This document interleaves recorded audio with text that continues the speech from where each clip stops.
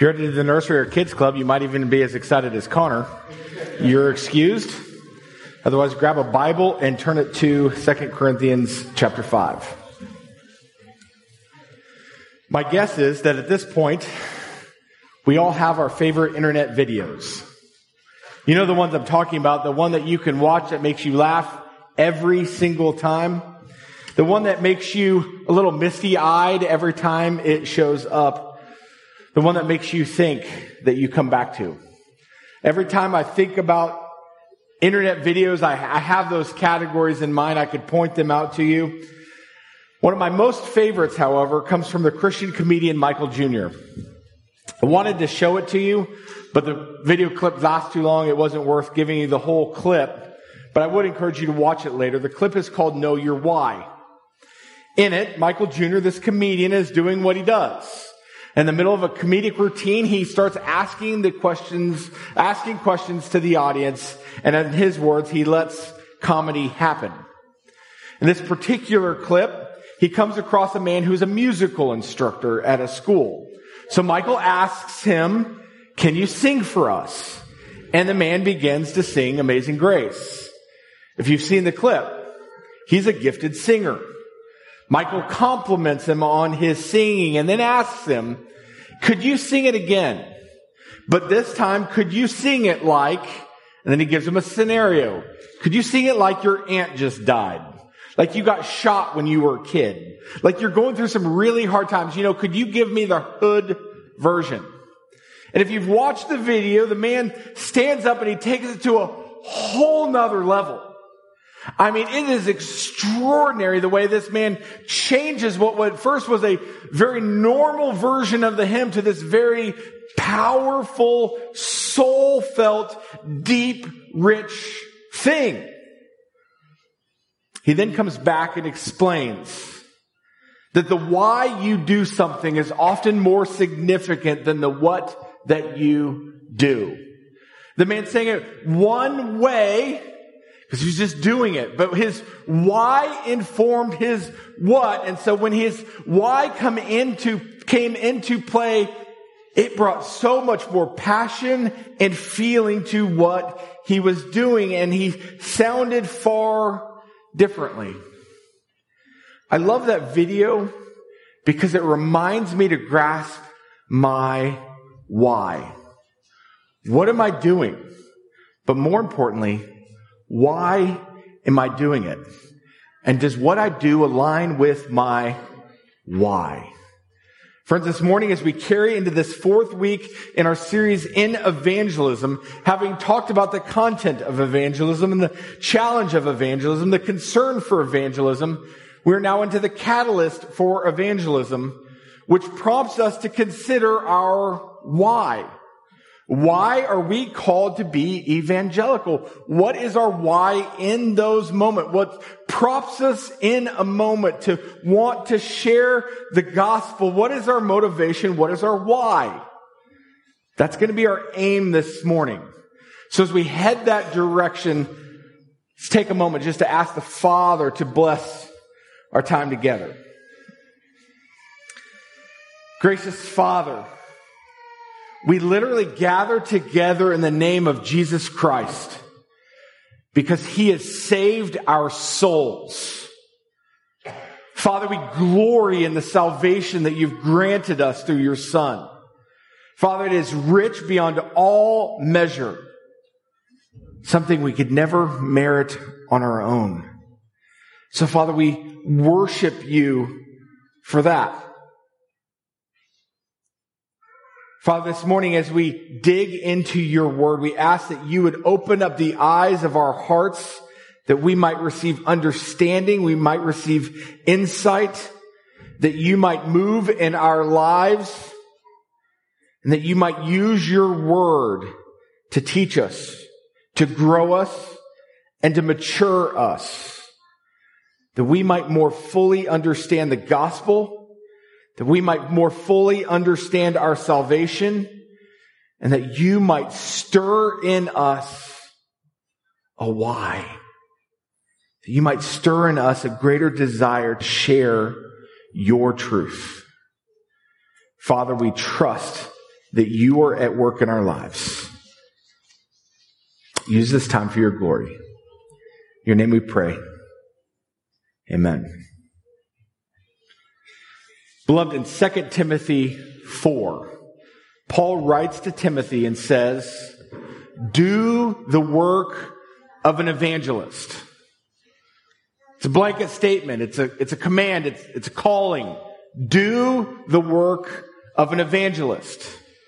If you take it that God's word is inspired, and we do, and you take it that God's word is authoritative, and we do, we are to understand that as a command written to us.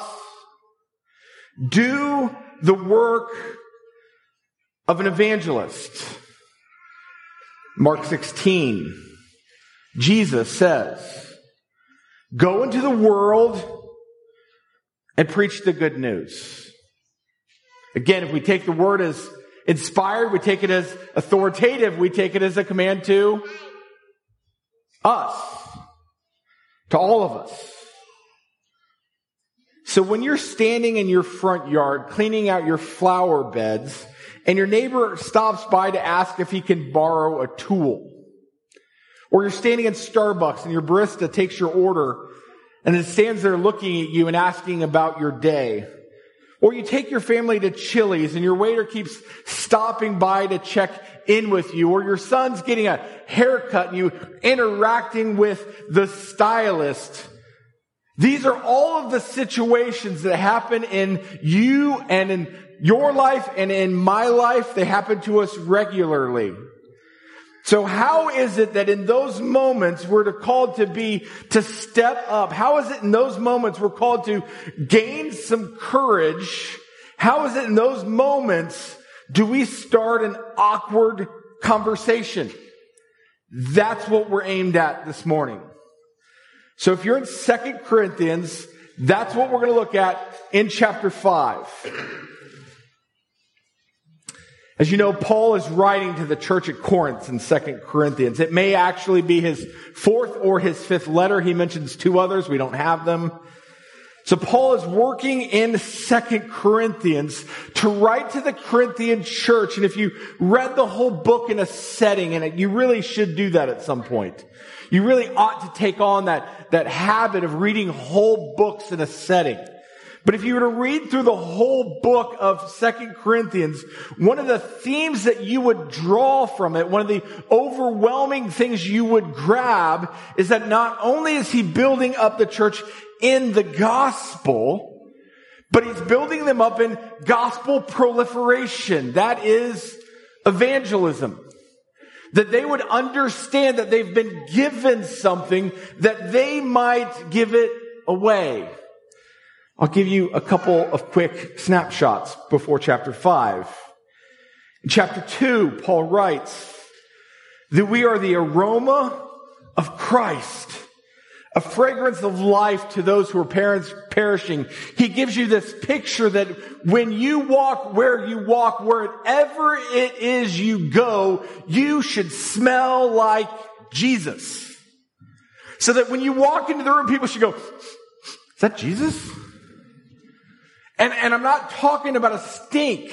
I'm talking about a presence that is attractive and compelling. I often say one of my most favorite things about Gunny Todd, and I have a lot of them, is that Gunny wore my mother's perfume.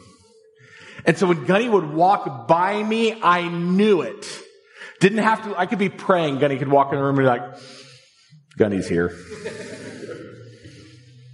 That's what's supposed to happen with believers and Jesus. We have the aroma of Christ about us.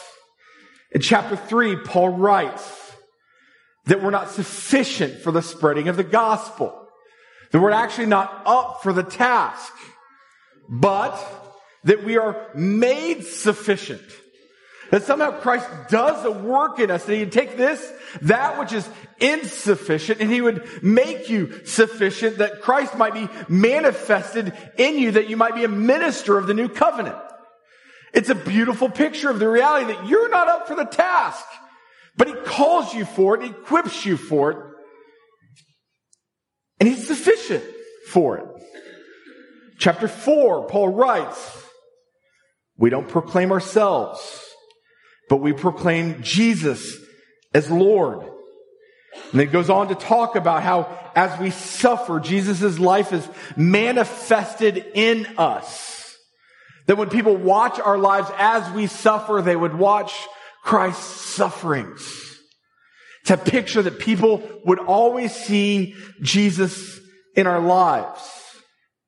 Friends, thematically, 2 Corinthians is building to show us that one of the major implications of the gospel is that we are saved by Christ, that we might look like Christ, that we might proclaim Christ.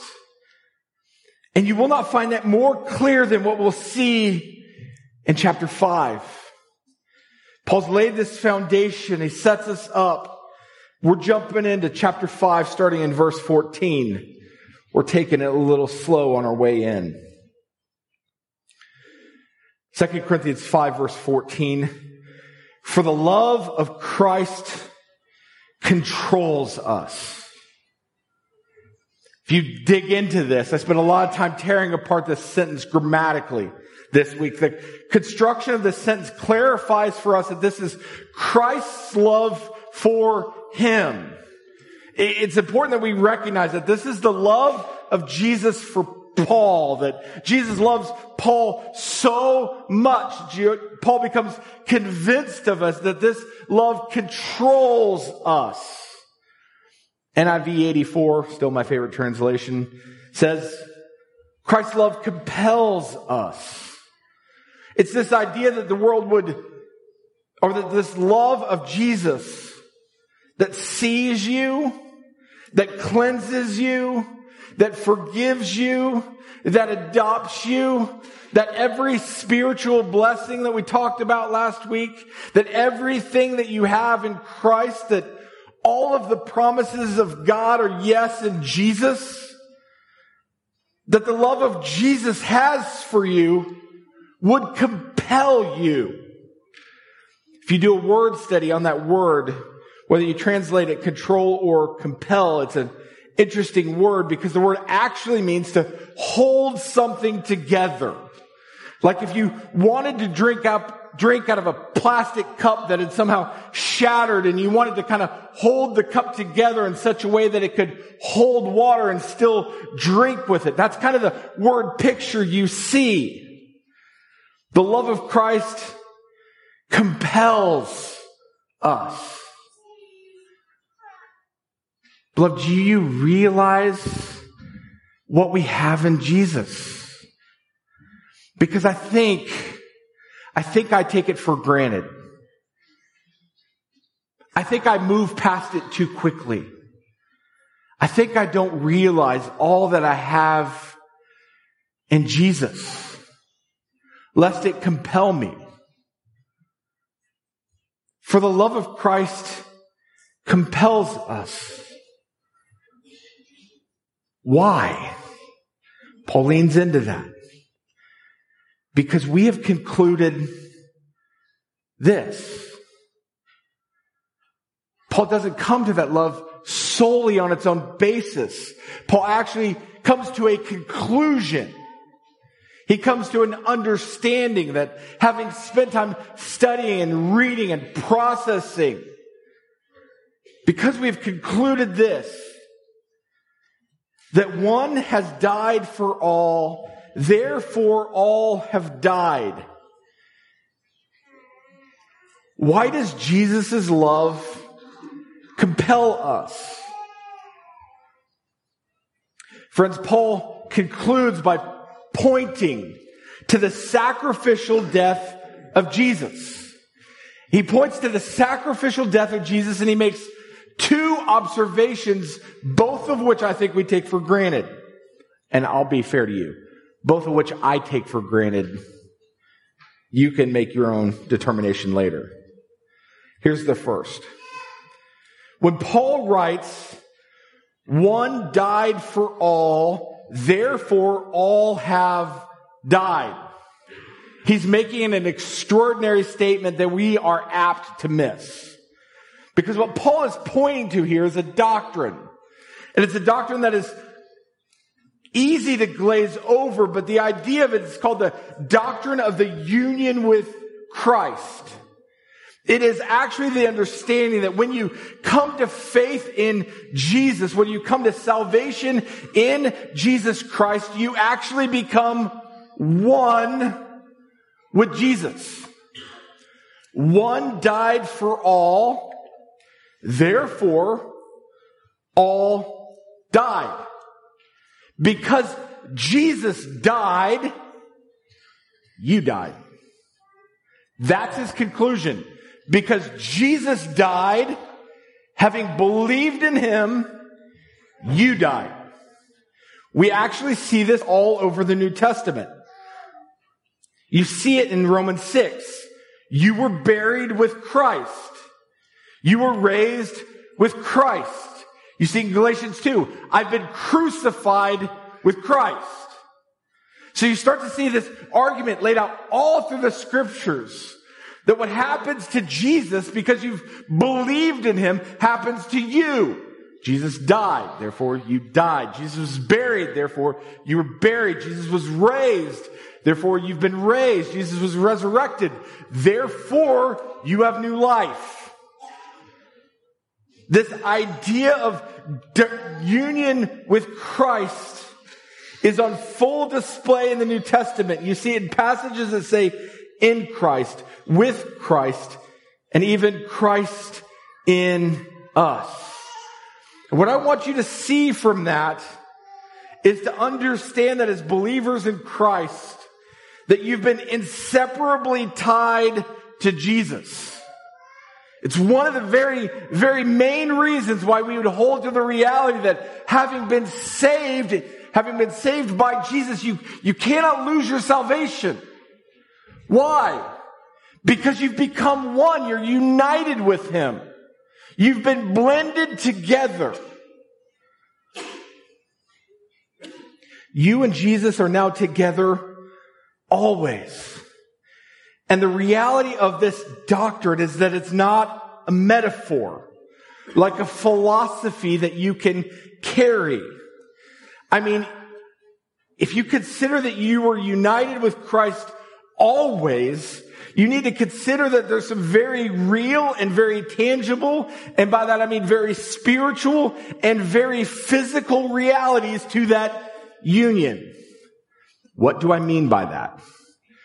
Consider this.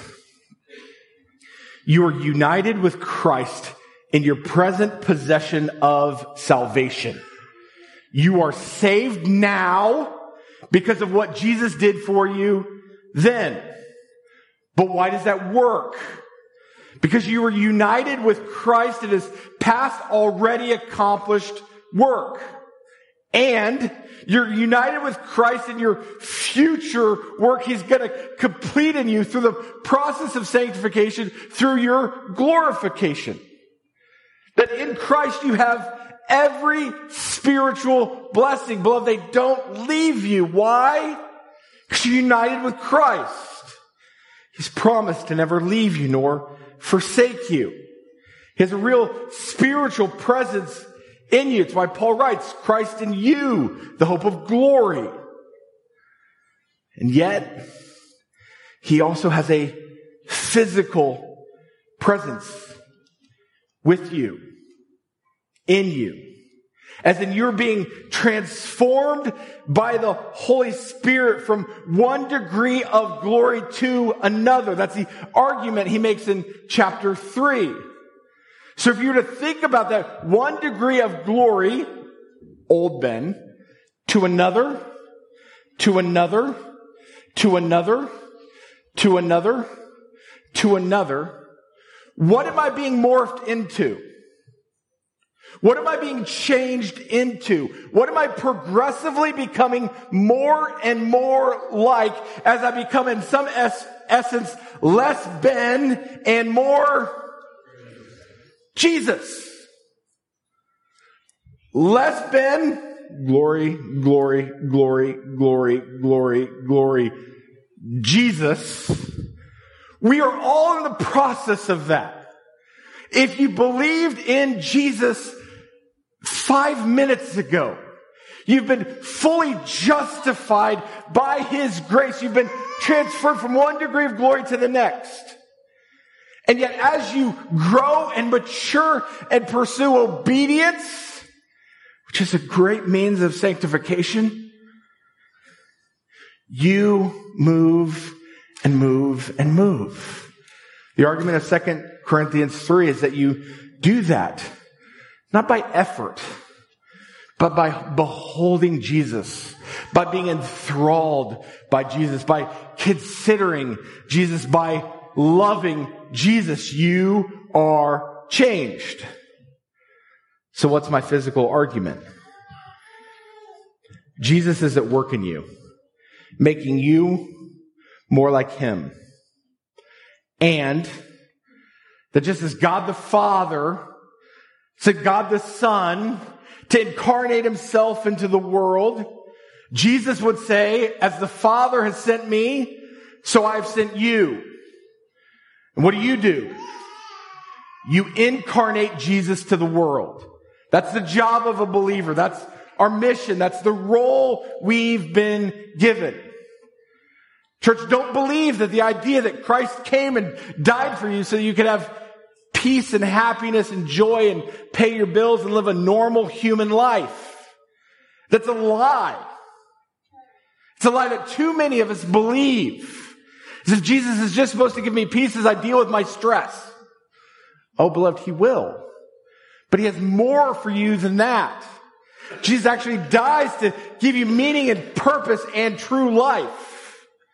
He sends you out to be incarnated like Him, so that you might literally be His presence.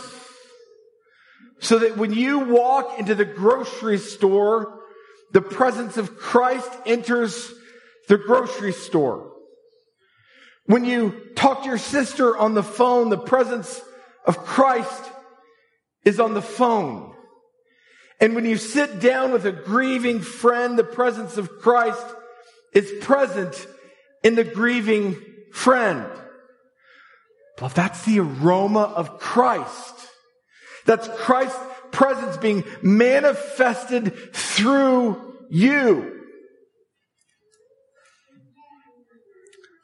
That's the presence of Christ being present. That's you being united with Christ, to come to this understanding that everywhere you go, you take Him with you. Every place you're at, He is at.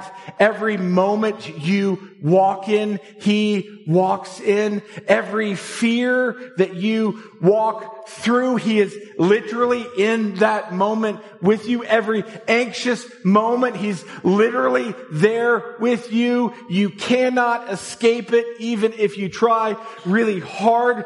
But beloved, it's there for you that you might embrace it. The fullness of Christ's presence with you. This summer, we're going to start a series in the book of Exodus. That's our next stop. One of the reasons why you jump into the book of Exodus is because we need to believe in the presence of God in our lives. And one of the realities you see in the book of Exodus is God's presence with His people over and over and over and over again. Beloved, we need to be built up. We need to be encouraged in that. 2 Corinthians, Paul points to our union with Christ. One has died for all, therefore all died. Paul concludes, because I died with Jesus, something's different. That brings us to our observation in verse 15. That because Jesus died, I died. Verse 15. And He died for all, that those who live might no longer live for themselves, but for Him who for their sake died and was raised. Jesus died for all. He died for all that. Those who live. He's pointing to a spiritual reality that those who live, that those who believe in His name, that those who receive salvation, that those who receive the benefits of His death yielding life, that those who live might no longer live for themselves. Friends, we see as this passage progresses that Jesus' death makes you alive. It brings you to life. And it brings you to a particular kind of life. What I want to argue for you is it moves you through a particular kind of death. And it brings you to a particular kind of life that you don't get to define. You don't get to just decide Jesus died, so that's taken care of. No, Jesus died so that all of it would be taken care of. And Jesus made us alive so I could be alive. No, Jesus made you alive in some very particular ways. This kind of life that Jesus brings you alive to seems to be one that is no longer centered on you. As in His dying, amongst other things. I'm not trying to make it solely this, but His dying that you join Him in somehow involves you dying to yourself. To your self-centeredness. To your self-idolatry. To your selfish desires. To your me-first mentality. To your I rule the world thought processes. It seems to be that Jesus' death forces that death of that kind of thinking in our lives to die. So that we might live no longer for ourselves, but for Him who for their sake died and was raised. His dying seems to free us from the prison of self-centeredness. It seems to free us from the trappings of self-worship. That we would see that by His death, we are moved from a self-centered obsession to a Christ-centered freedom. That we would no longer live for ourselves, but that we would live for Him. So that having obtained salvation, Christ would become first. His kingdom would become first. His priorities would come first. His mission might come first. It's one of the reasons why Paul points to this in Colossians 1 when he says that in all things Christ might become preeminent. That literally in every part of our lives, Jesus would become the most important thing. Let's pause. Is anybody rocking that in reality right now? Yes. I don't see any hands. Me neither. Right? I mean, we have to be mindful of the gospel in this reality. That if you listen to what Paul has written so far, you're being transformed from one degree of glory to another. Which means here you're really selfish. And Jesus wants to teach you to die to yourself. And die to yourself. And die to yourself. And die to yourself. And die to your plans. And die to your identity. And die to your schemes and your plots and your self-driven life. He wants that to all die as He progresses you. And beloved, as you blow it, and you will, because it's not just me and Bob. We're reminded of the fact that Jesus' death on the cross pays for our sins. And if we confess our sins, He's faithful and just and will forgive us of our sins and cleanse us from all unrighteousness. But we are to see that Christ in us is doing something. We are to see that Christ, who is always with us, is doing something with us. Oh, beloved, that ought to give you a tremendous sense of hope. You're not alone. You might feel alone. You're not. Wait for it. You're not apathetic. You might feel apathetic. You might be going through a season of apathy. But Christ is in you, the hope of glory. But Christ is doing something. He's awakening your soul. He's moving you from one degree of glory to the next. So if we take a hold of that, if we believe that, we want to pursue that, what does that look like? Paul gives us 3 changes and an outcome. Verse 16. From now on, therefore, we regard no one according to the flesh. Even though we once regarded Christ according to the flesh, we regard him thus no longer. Paul says, in light of the fact that you are united with Christ, in light of the fact that Christ in you is working on you, He's maturing you, He's growing you, we regard no one according to the flesh. That's because Christ is at work in you, changing you into His image, moving you from self-focus to Christ-focus. One of the first changes you ought to see that He's working on in you and that He's going to continue to work on you is how you look at other people. How you look at your neighbors. How you look at your coworkers.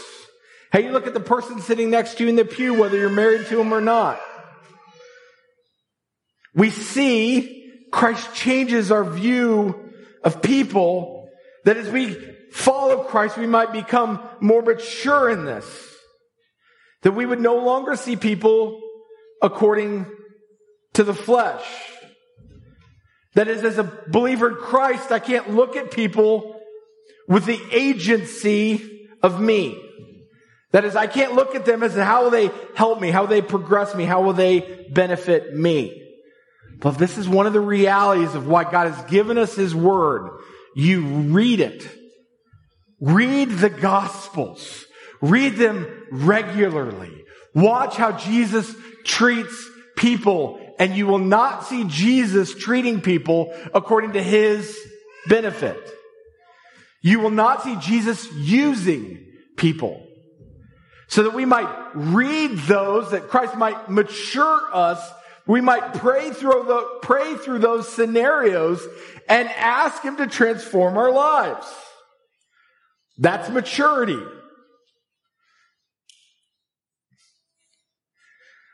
Beloved, we shouldn't miss that in the upper room, Jesus gives a new commandment. And it really escalates everything. Because when Jesus gives a new commandment, we can all think about the golden rule. Do unto others as you'd have them do unto you. And miss the fact of what a self-centered world that is. Listen to what Jesus says to His disciples in the other upper room. A new commandment I give to you, that you love one another. Just as I have loved you, you're to love one another.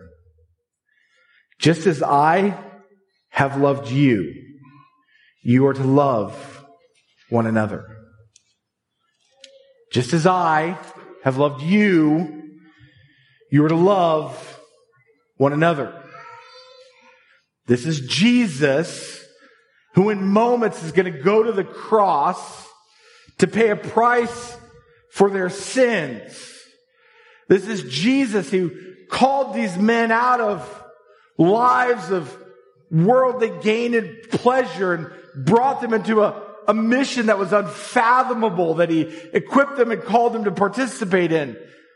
Jesus, as I've loved you, we're to look at the Father and say, God, how have you loved me? That's how I love people. God, how have you loved me? That's how I should love my neighbor who irritates me. God, you've never grown impatient with me. God, you've never looked at me and thought, that dude is into some weird stuff. So why would I be judgmental about my neighbors? Maybe I should process that, God, you sacrificially gave of yourself to love me in a way that changed everything for me. Maybe I should love my neighbor better. Well, that's going to be hard. It's going to be costly. And Jesus would say, yeah. And how am I to love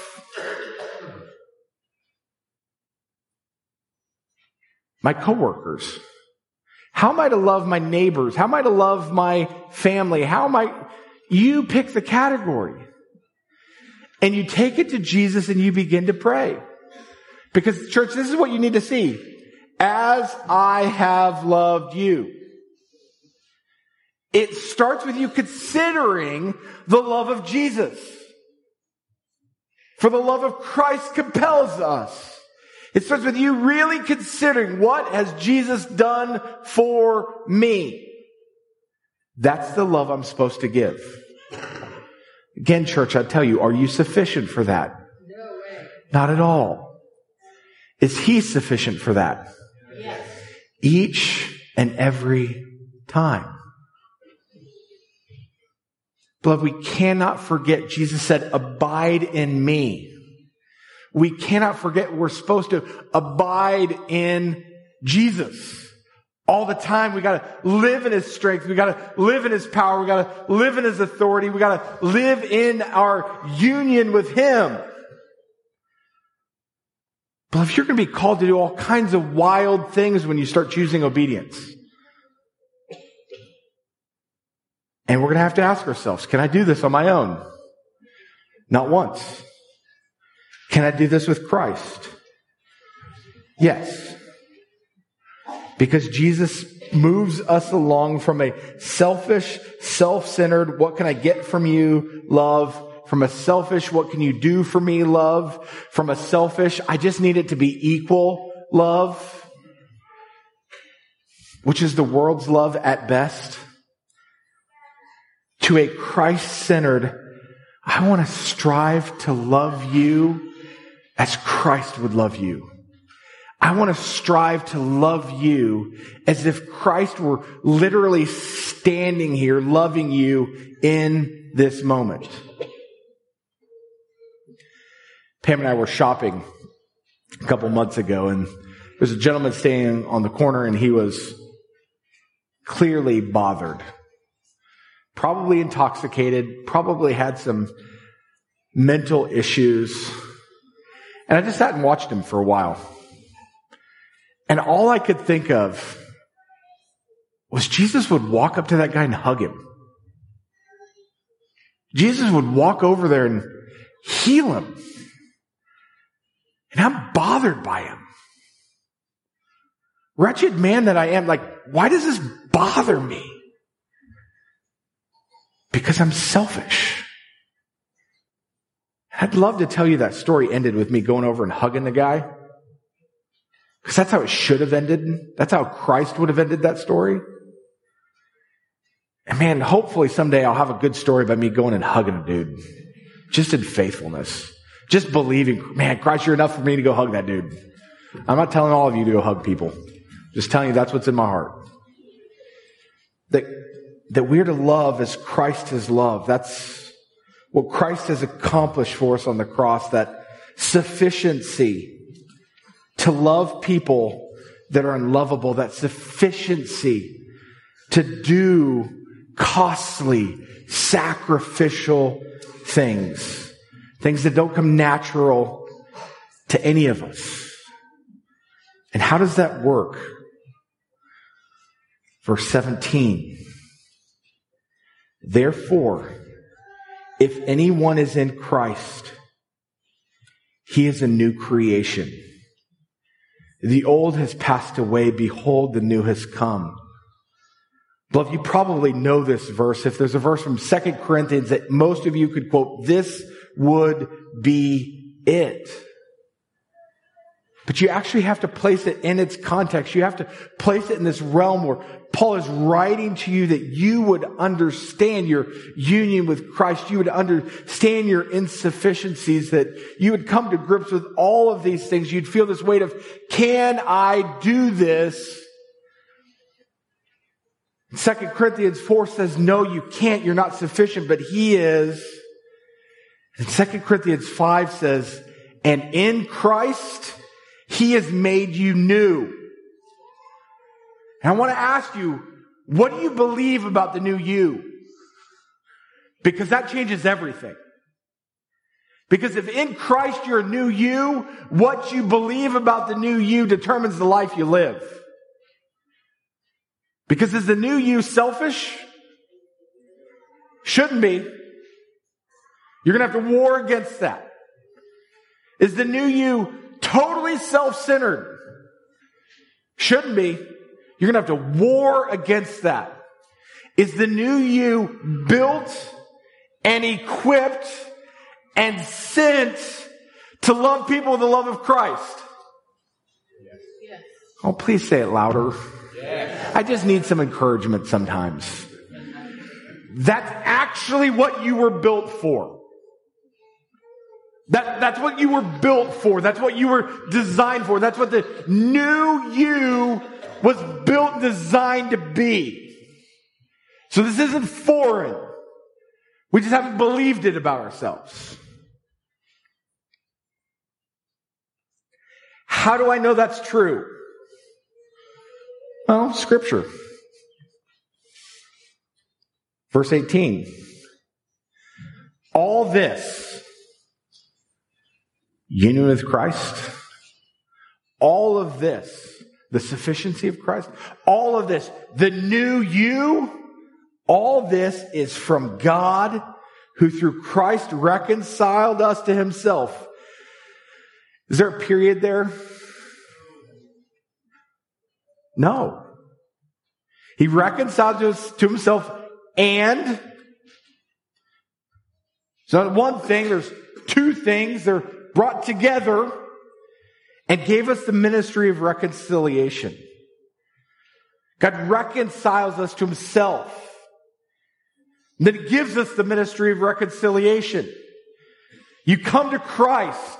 You give your life to Christ. And Jesus gives you a ministry. It's not an option. You don't get to say, that's Pastor Ben's calling. You get to say, it's my calling. It belongs to me. Jesus gave me a ministry of reconciliation. That is, he explains it to you. In Christ Jesus, God was reconciling the world to himself, not counting their trespasses against us, and entrusting to us the message of reconciliation, verse 20.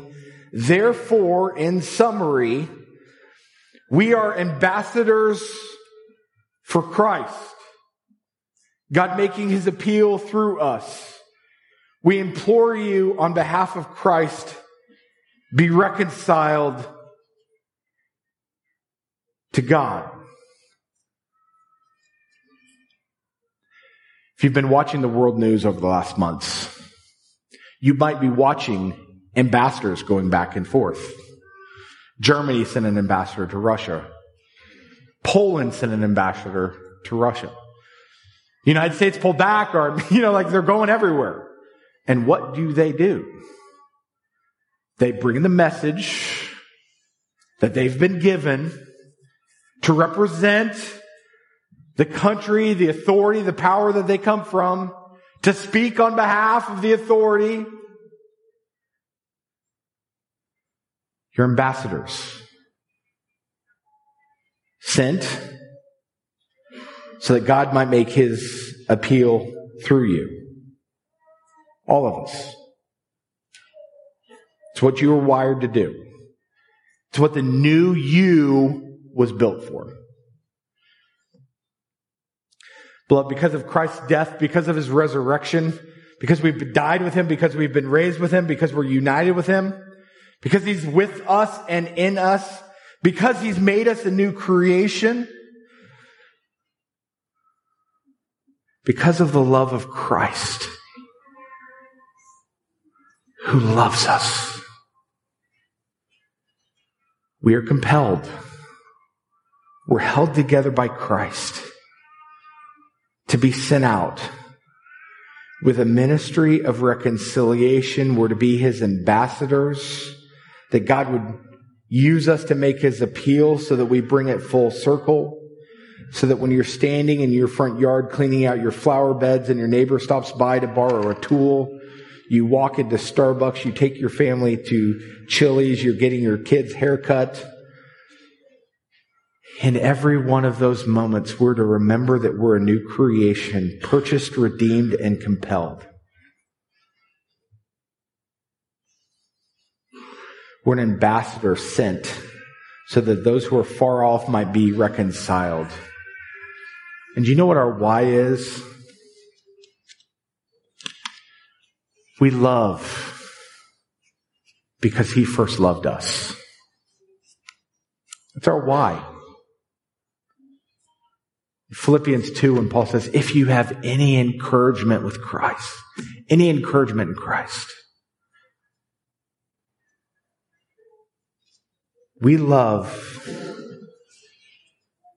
because He loved us. I'm going to close us in praying Paul's prayer in Ephesians 3 because it's just real fitting to close us in praying this. Gracious Father, we worship You. Father, for this reason, I bow my knees before the Father, from whom every family in heaven and on earth is named, that according to the riches of Your glory, You might grant us, You might grant every single believing soul in this room, that we might be strengthened with power through Your Spirit in our inner being. God, that Your Spirit would be at work in us and through us, so that Christ might dwell in our hearts through faith.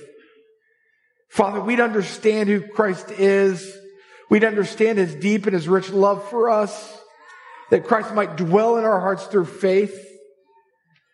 That being rooted and grounded in love, God, that by Your mercy and Your grace, by Your wisdom, that You might give us the strength to comprehend as a body of saints what is the breadth and the length and the height and the depth, and to know that the love of Christ that surpasses all knowledge, this love of Christ that we don't even have to comprehend, this love of Christ we can't even fathom, this love of Christ we can't explain, that we'd know the fullness of the love of Jesus, that we might be filled with all the fullness of God. Father, You've called us to be Your ambassadors so that we might love others just as You have loved us.